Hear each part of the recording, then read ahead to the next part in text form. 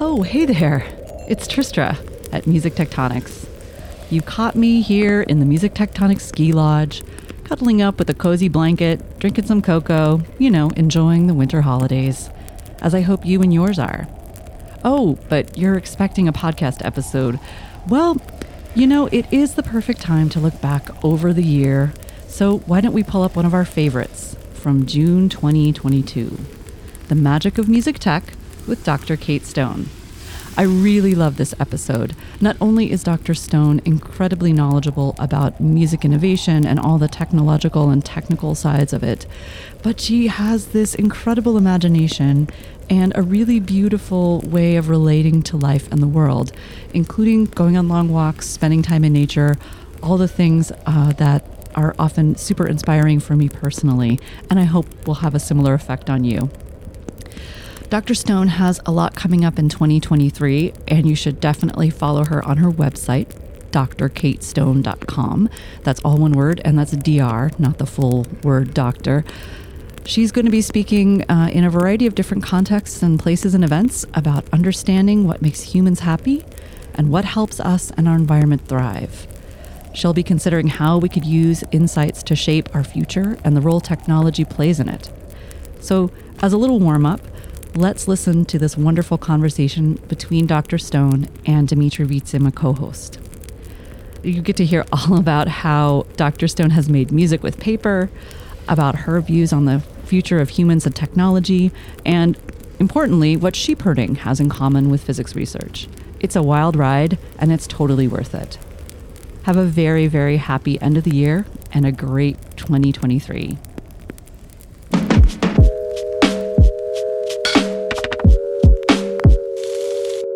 Welcome back to Music Tectonics, where we go beneath the surface of music and tech. I'm your host, Crazy Pants, Dimitri Vietze, CEO and founder of Rock, Paper, Scissors, the PR firm that specializes in music innovation, music technology, all cool things happening in the music industry.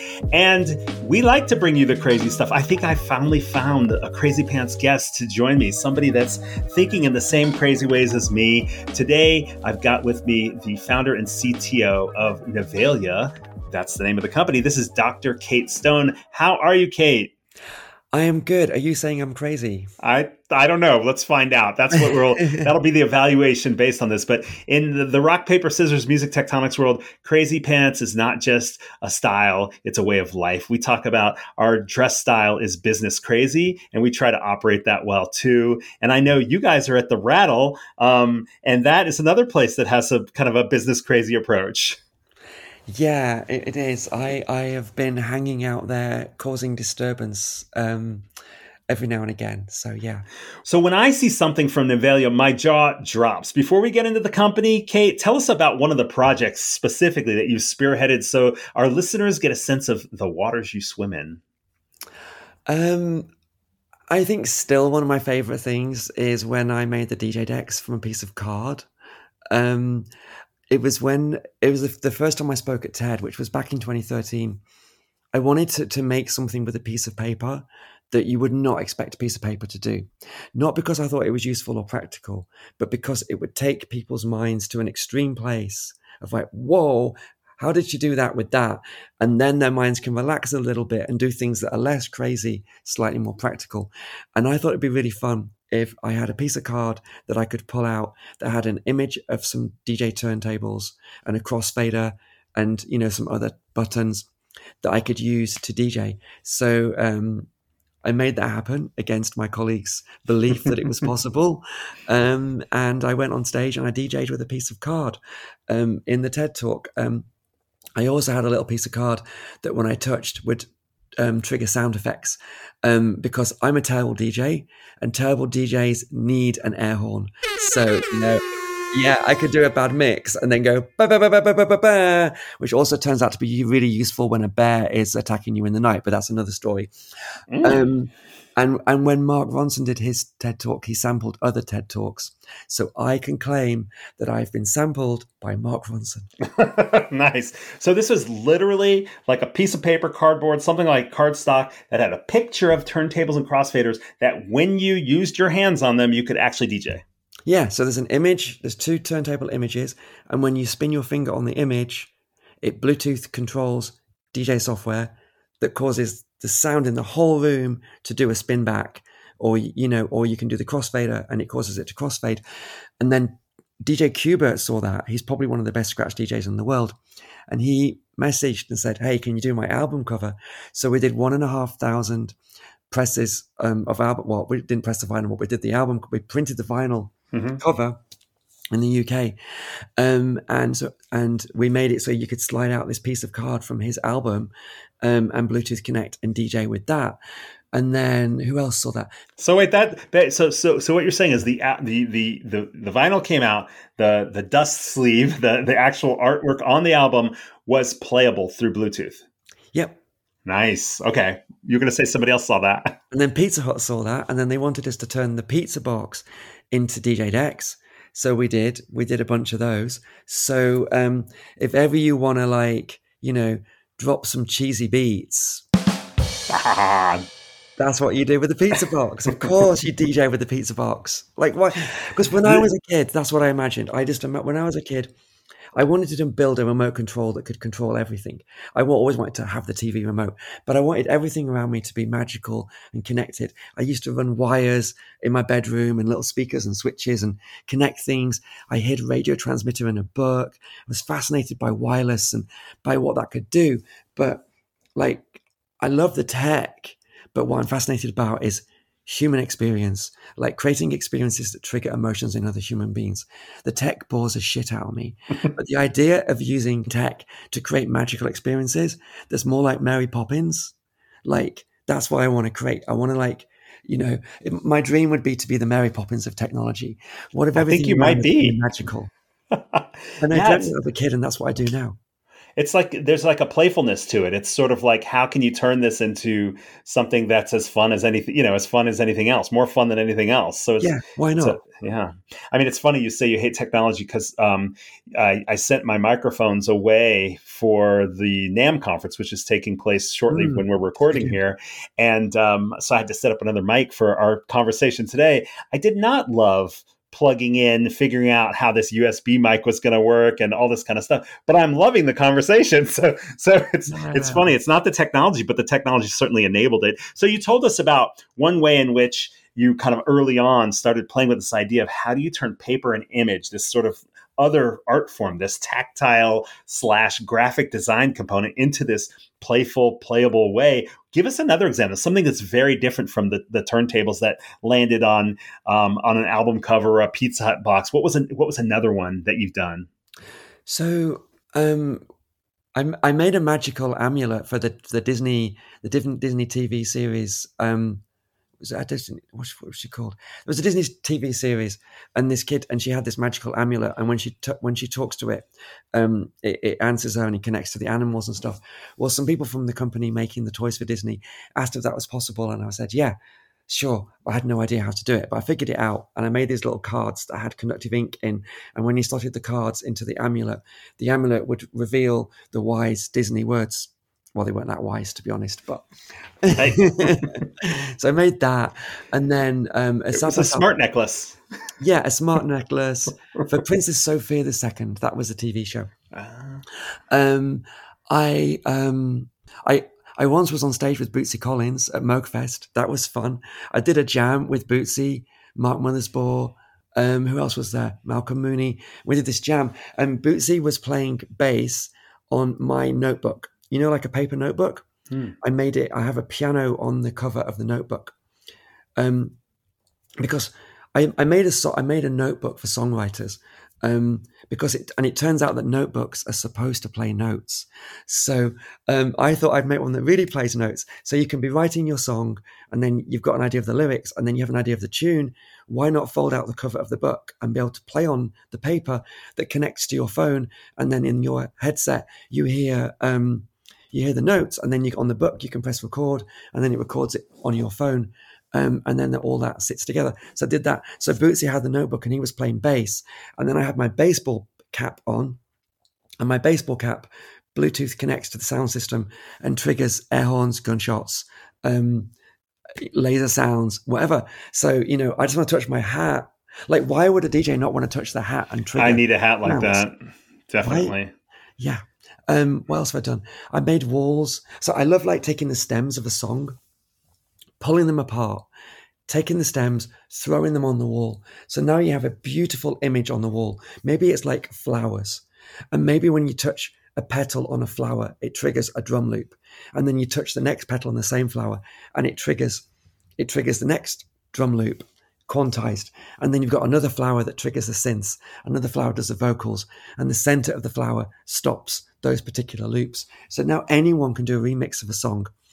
And you can listen to a song from the inside and out. And it turns out that a song can go forever so long as it's not repetitive. Mm-hmm. Listen to the same song for 2 hours. You do not get bored of it. But if you don't, keep playing with the wall. So that was really fun. And more recently, there are some paper guides in the Smithsonian Museum in the Arts and Industries building, which is the original Smithsonian Museum on the Mall. I'm losing my voice, sorry. Too much partying at the weekend. And this paper guide for the Futures exhibit that's on at the moment on the Mall, it has an image of the museum. It's looks like a star map. And when you touch different places on this paper guide, sound comes out of the guide and speaks to you and tells you about the different exhibits. And we did it in 5 languages. So it's in Spanish, English, French, Arabic, and Mandarin. And the idea is that someone can go to the museum from a different country, pick up a guide and touch that guide, and it speaks to them magically, like Mary Poppins, in their language, as if their language is the first language. And that's what we wanted to create. So we made these ordinary paper objects that magically talk to you. Yeah, super cool. Lots of different examples there. I mean, I've seen, you mentioned the Pizza Hut thing. I've seen there have been some other like brand activations. Is there one more that kind of would be an example that shows how a brand would engage their customer base in a musical way through something you guys built out for them? Sure, yeah. So there's lots. One that comes to mind makes me feel blue, actually. But because it was in Memphis and it was IKEA, and IKEA were opening a new store in Memphis, and they wanted to send out 300 invitations to customers to kind of get them to come to the store. So we made like a little box, a little cardboard box. And when you lifted the lid on the cardboard box, it was like a pop-up, like a pop-up storybook. And it was a pop-up of Beale Street in Memphis. And then, so that popped up. So now you had a backdrop of a street. And then on it, there was these images of touch points. And we sampled the sounds of the home. So chopping an onion, kitchen utensils, drum kit, tingling of coat hangers. And we made these samples into a blues remix. So now you could touch this box of a pop-up of Beale Street and trigger sounds of the home, which links to IKEA, of a blues soundtrack, which links to Memphis. So we kind of like tie the whole thing together. I mean, it's interesting because you're kind of doing custom musical instruments that can weave in certain artistic ideas, certain musicians, or certain brands. It really allows for that customization. Yeah, because music is a universal language and it brings people together and it brings people joy. So what's the technology behind these music for the masses musical experiences? How does it work? Okay, so what I do is I use existing technology and bring it together and combine it in a way that creates an experience that was not possible before. So it's really using things that already exist. So we use conductive ink. So we screen print conductive ink onto a sticker. Carbon conductive ink. Okay, explain. I don't even know what that is. Oh, so carbon conducts electricity. And so we make an ink out of carbon. So it's a black ink, a black carbon ink that conducts electricity. And we screen print that, the same sort of printing you use to print an album cover or some album covers or a t-shirt. We screen print that ink pattern onto a sticker. So now instead of wires, there's just ink. And that ink is in a design that covers the areas that would be the touch points as it's underneath. Mm-hmm. And then it has little lines that run all the way back. And then we have a little regular circuit board, a regular printed circuit board that has a chip on it. It has a Bluetooth chip on it. And that Bluetooth chip sends signals through the ink. It pushes electrons through the ink to the little pad, and then that charge, all those little electrons get pushed along by a voltage, and then the voltage stops, and then they all ripple back as if it was like a flow, like water. So you're kind of like bouncing these electrons up and down these conductive ink tracks. And if a human's hand is near, not necessarily touching, but near one of the pools where we've printed the ink, it creates a capacitance, and capacitance means capacity for more charge. And so all that charge that rushes up gets to linger there a little bit longer before it bounces back. And every time we do a pulse, we time how long it takes the pulse to come back. And so when it takes, 30 microseconds longer, we're like, oh, someone must be touching that. That's how capacitive touch works. That's how the touch works on your iPhone or your Android phone or whatever.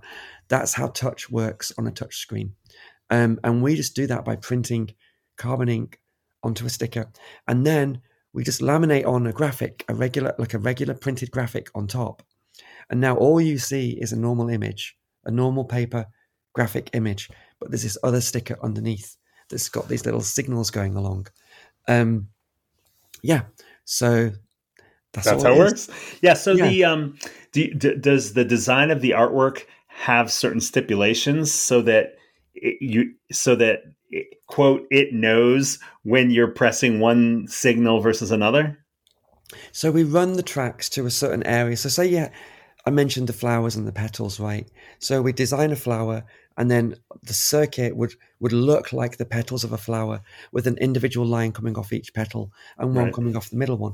And really the only requirement, a little bit like Ghostbusters, is don't cross the streams. Yeah, right. That makes sense. Okay. Yeah. Good. And then is it always connected to some sort of mobile app that it's triggering the music from? So either it connects to a mobile app or a laptop because it's Bluetooth, right? So we run Bluetooth MIDI. And when I did when we did the DJ Cubert's album cover, that was when iPhone 4S was out. It was the first smartphone to have Bluetooth Low Energy on. And after that, Apple came out with iOS 8, and Apple basically created the Bluetooth MIDI standard, which got approved by the MIDI Association.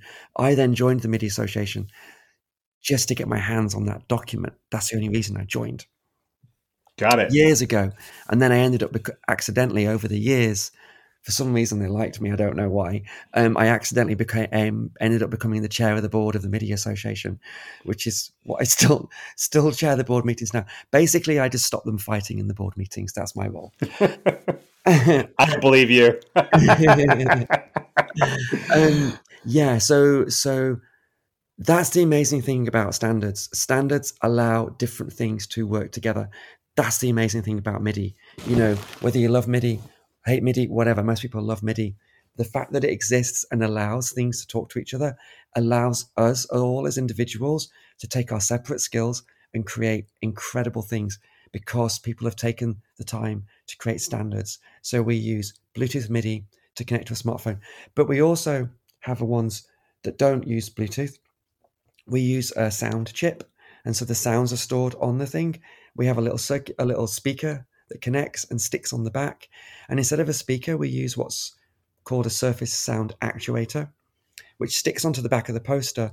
And instead of a speaker with a cone, where the cone is a sticker, and that sticks onto the poster. And now it makes the whole poster vibrate. And we normally on the posters have a 2-watt version, but when we did the walls at South by, we had 20-watt versions. So a whole wall is shaking with sound. You can feel the sound in your hands. I love it. It's so cool. There's no speakers. The poster literally talks to you, which is pretty cool. We're also working on versions now for XR, for AR and VR. And something I've been working on is the idea that you could, say, have an album cover. You've got a VR headset on. In your hands, you can feel a real album cover. You can feel a physical thing. In your headset, what you see is a digital version of that thing that's in your hands. And now when you touch the album cover, it knows where it's been touched because it can sense. It communicates to the headset where you've touched it. And now you'll suddenly see a 3-dimensional hologram appear out of the surface of the album. I love it. and you'd see the band playing and you could touch it and trigger and cause different things happen. Or imagine that pizza box, right? You now physically hold a pizza box, physically real pizza box. What you see is digital, it's CGI. So what you might see in a Marvel movie, how can we make that happen for real? So we do that in VR. Imagine when we've got AR glasses, we can now touch the things around us and they can come to life and become magical. People do that with the cameras knowing where your hands are, but that doesn't work that well. It doesn't work at a very high resolution. And I'm calling these objects that we make sentient objects. And a sentient object is an object that can sense and communicate what it feels. So I think people misuse the word sentient. When they say sentient, normally sentient life, or is this animal sentient? They really mean sapient, because sapient means to think. We are Homo sapiens, not Homo sentiens. Sentient means to feel. You know, a thermometer's sentient, it can feel, but it can't tell you how it feels. You know, it can go, it's 32 degrees, instead of going, it's 32 degrees, and this makes me feel sad. That would be sapient. So yeah, sentient objects are objects that can sense and communicate what they feel. I love it because it sounds almost like you are programming paper. You're taking paper and ink and you're programming it. You're giving it information that then can obviously be fed with other technology into these reactions and interactions. And that paper was the interface, and the ink in the paper was the interface you chose to use to make these musical instruments. And now to have it with AR and VR is super, super powerful. Really intrigued to hear that you're going in that direction, continuing to push the innovation. I am so curious, Kate. You mentioned that as a youngster, you like to just connect up wires and make magic happen. But how the hell did you get into this? Like, how did you go from playing with the stuff to building a business and doing all these amazing creative collaborations with artists and with brands? What got you here? Well, so yeah, I used to play with these things when I was a kid. And, you know, another example, so I was fascinated by wireless and radios, right? So back then there was obviously no internet, right? And you'd go on like the back page of like, a magazine, you know, where you'd like buy and sell cars and stuff like that. And they would sell like these radio transmitter kits. So I bought one of those kits and I built my own radio transmitter with a little microphone that could transmit to your regular FM radio, right? I took my dad's favorite book, which is Captain Hornblower. I did the unthinkable. I got a knife and I carved out the inside of the book. I hid my radio transmitter inside, cut a little hole for the microphone, hid the book next to my parents, crept off back to my bedroom, tuned in, and I listened. I heard things that cannot be unheard. So I regret that. But that's what the sort of things I did as a kid. I just thought that was normal. I thought it was normal and would never lead to anything. And then I needed to grow up. And then I ended up traveling the world and becoming a sheep farmer in Australia. And I worked on a sheep farm for several years. Somehow got a job in I was in like an outback ghost town bar that I'd seen growing up featured in TV adverts to sell Australian beer that I thought wasn't a real place. I accidentally ended up in that bar and I said to someone, I need a job. And they said, can you ride a motorbike? And I was like, yeah, sure. Never ridden a motorbike in my life. Next thing you know, I was delivered by mail, by the mailman to the farm, 120,000 acre farm with 22,000 sheep.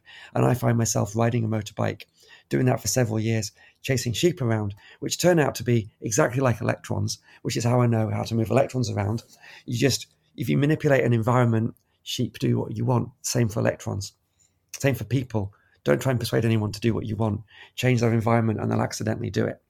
That's what I learned. And I failed high school, so I had no high school qualifications, and I ended up working on farms. And then I started to think back to my childhood, the things I did, the things I was fascinated by, which was electronics. And I became determined to go to college. And I traveled back to the UK. I found my way to get into college without high school qualifications. I studied electronics. I thought everyone would be so smart and I'd be so dumb, but I got the best score in my year. And then Cambridge University offered to pay me to do a PhD in physics, which was all about moving electrons around one by one, which is, I thought, it's the same as a sheep. So my PhD was how to move individual electrons one by one and show that I could control them one at a time, which is what I did. So I did that, and then I met a professor at Cambridge who was starting a company looking at how to print transistors. So I joined that, and I built their machines, I built their printers. I started to think about what that would mean if we could print circuits, if we could print transistors, if we could print batteries, print speakers. What would that mean for the future? What would that mean for a future where technology disappears and just everything that becomes ordinary, old-fashioned things, but somehow imbued with magic and somehow sentient? I did that for 4 years, left, started up Novalia in my garage, really with that vision. How can I make everyday objects magical, connected, sentient? How can we build a future that does not look like tech, where there are no computers, there are no smartphones? There's no tech in the future. There's just ordinary objects. And inside those ordinary objects is the magic of technology. And if you don't want it, you don't see it, you don't use it. If you do want it, when you need it, it's magically there. And that's why I believe the future will look more like the past than the present. The future will be magical, not technical. Oh, I love it. I love it. When smart speakers were coming onto the scene, there was this idea of, when will we have this invisible ambient technology? Yeah. And at the moment, right now, you see kids and everybody, adults, everybody on their phones all the time. We're all connected through our phones, our smart devices, whatever. But like you said, over time, you don't need those interfaces, right? No. As the technology gets smarter, as we get smarter about how we create the technology physically may disappear or blend into the background. Yeah. And a few years ago, I moved to Seattle for a few months to explore with Amazon how to create these paper surfaces and connect them into Amazon's Echo device. So not only could you use voice, you could be multimodal. You could also use touch. So we could print a light switch and stick it on the wall. We could print a sticker of a keyboard and stick it on the table. And you could put a sticker on a medicine box, and when you touch it, it connects to Amazon's Echo. I'm not saying the A word because she's near me. She's near me, and it would cause things to happen. And we explored that for a while, and I hope one day we will come back to creating those printed surfaces that connect to Echo. If you Google 6 women behind Amazon's Alexa, you'll see an article that mentions me too. Nice. I explore all these things. One day they will all happen. So going back to the present and Novalia, you're doing a lot of musical stuff mostly, and now you're starting to this mixed reality. And so you've had a lot of these experiences where people have had a chance to literally put their hands on some of these music for the masses, musical instruments in these unexpected locations, in a pizza box, on a mural, on a banner, at a conference, at a festival, whatever. What's the appetite for this type of thing? I mean, you're painting a picture of this magic world in the future, but right now, what are you seeing as a signal that this is something that people are interested in? That's a really good question. I mean, it's always hard to persuade people to be interested in something that they don't understand what it is, know about it, or know it's possible. That's a challenge. We're not solving a problem that people have.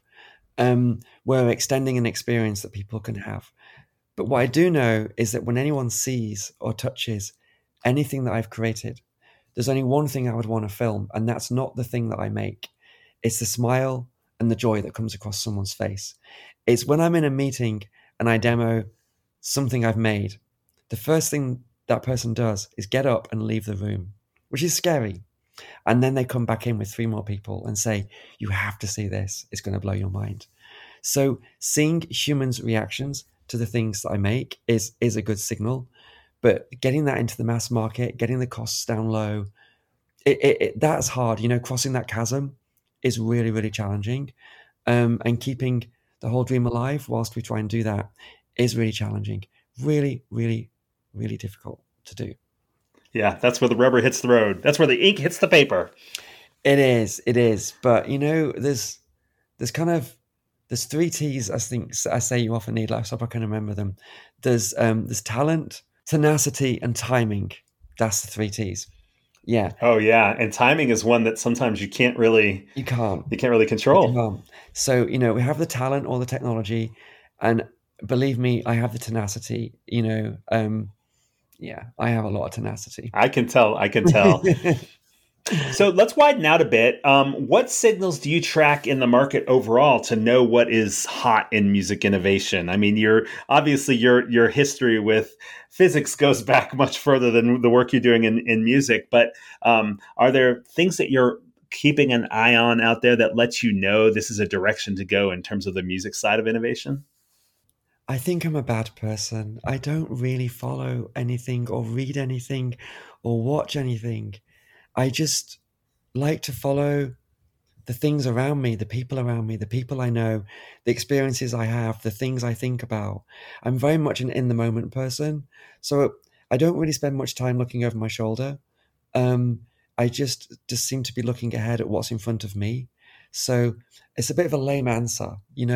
I'm not tracking future trends. I'm honestly just plowing my own furrow, seeing what's in front of me, doing what interests me, what excites me, and hoping that relates to the people around me. I like it. In a way, you're sort of stepping outside of the reality of what you're seeing right now and more going inward to the imagination and responding to whatever's happening right now based on what comes out. Yeah, I think if I wanna understand the world around me, I'll go and talk to the trees. And I know that sounds a bit woo woo, and I always used to think that that's woo woo. Like, how does someone talk to a tree? But if I walk through a forest and I don't play any music and I walk through a forest on my own for hours, or I climb a mountain and I walk on a mountain for hours or days, and I just think, I have thoughts that I would never have had I not been in that forest. When I step through the stream, when I step over the stones, when I duck under the branches, when I walk around the trees, my interaction with nature causes me, it perturbs my thoughts, and it causes me to have thoughts and a conversation in my head with myself that I would not otherwise have had. So why can I not say that conversation is with a tree or with a stone or with a river, or with a mountain? Because I would not have had that conversation had I not done that. And the way I see it is, I'm like a needle on a record, and the trail that I pick through the forest is the groove on the record. And the thoughts that I have in my head is the music that comes from that record. So when I walk through the forest, I'm playing nature's record and I'm listening to that tune. And I'll say to anyone, if you don't like the thoughts in your head, change the fucking record. Wow. I had more questions, but I think we should end right there. Honestly, I feel like I think we've gotten a really great window into how you think and what you're working on. It's super awesome. I'll ask you one last thing before we wrap up, though, Kate. On the Music Tectonics podcast, we like to get sci-fi. You painted a picture of this magic world where technology kind of sinks back into the environment, that we don't have to see it. We don't have to interact with it. Sometimes it's still there if we want it or we need it, but there's this magical world. Can you imagine in, say, 5 to 10 years, maybe 20 years, what are things going to look like once that happens with music and interactivity in your vision of this magical world? I just think things will look ordinary, but the experiences will be extraordinary. So, if I want to I don't know, maybe you're just driving your car and you want to tap along to the music. Why is the steering wheel not some kind of musical instrument that you can actually tap some beats on? Or, as I walk along the floor, why can that not trigger sounds? Or as I touch things on my clothes, why can that not make some music? If I want to collaborate on a musical experience, why can I not touch a wall? Something I'd love to build, and I keep talking about it and don't do it. I want to build a wall with a projector that's projecting onto it. And that whole wall is a touch surface. And I can touch anywhere on that projected image and it will create music and change the music. But the visual, because it's projected, will change. So now I could DJ from a wall, an amazing visual experience, an amazing landscape, visuals that I touch, and I pull things apart with my hands and I move things to a different part of the wall that changes the sounds, and I pull other instruments in. Why could I not DJ from something that's really visual? Instead of hiding behind a pair of DJ decks that someone observes are not even plugged in. I love it. I want to DJ there, and I want to dance to that party as well. Dr. Kate Stone, Yes. This has been an absolute blast. I love your vision. I love where you come from, where you're going. I can't wait to run into you somewhere, some festival, or possibly some forest somewhere across the stream and see what needle's hitting what vinyl in our lives. If people want to connect with you or Nevalia, where should they find you? You can go to my website, which is drkatestone.com. I'll spell that. Delta, Romeo, Kilo, Alpha, Tango, Echo, Sierra, Tango, Oscar, November, Echo. Or if you want to contact me on ham radio, it's KD2RYD, Kilo Delta 2, Romeo Yankee Delta. So if I want to use my ham radio speak, I can say 7-3 and clear on your final. Thank you so much. It's been great having you on the show. Thanks for listening to Music Tectonics. If you like what you hear, please subscribe on your favorite podcast app. We have new episodes for you every week. Did you know you can dig deeper into all our episodes with the show notes at musictectonics.com? While you're there, look for the latest about our annual conference, sign up for our newsletter to get updates, or get the Music Tectonics app for music tech news. Everything we do explores seismic shifts that shake up music and technology the way the Earth's tectonic plates cause quakes and make mountains. Connect with Music Tectonics on Twitter, Instagram, and Facebook, and find me, Dimitri Vitsa, if you can spell it, on LinkedIn. Bye-bye! You're listening to Music Tectonics.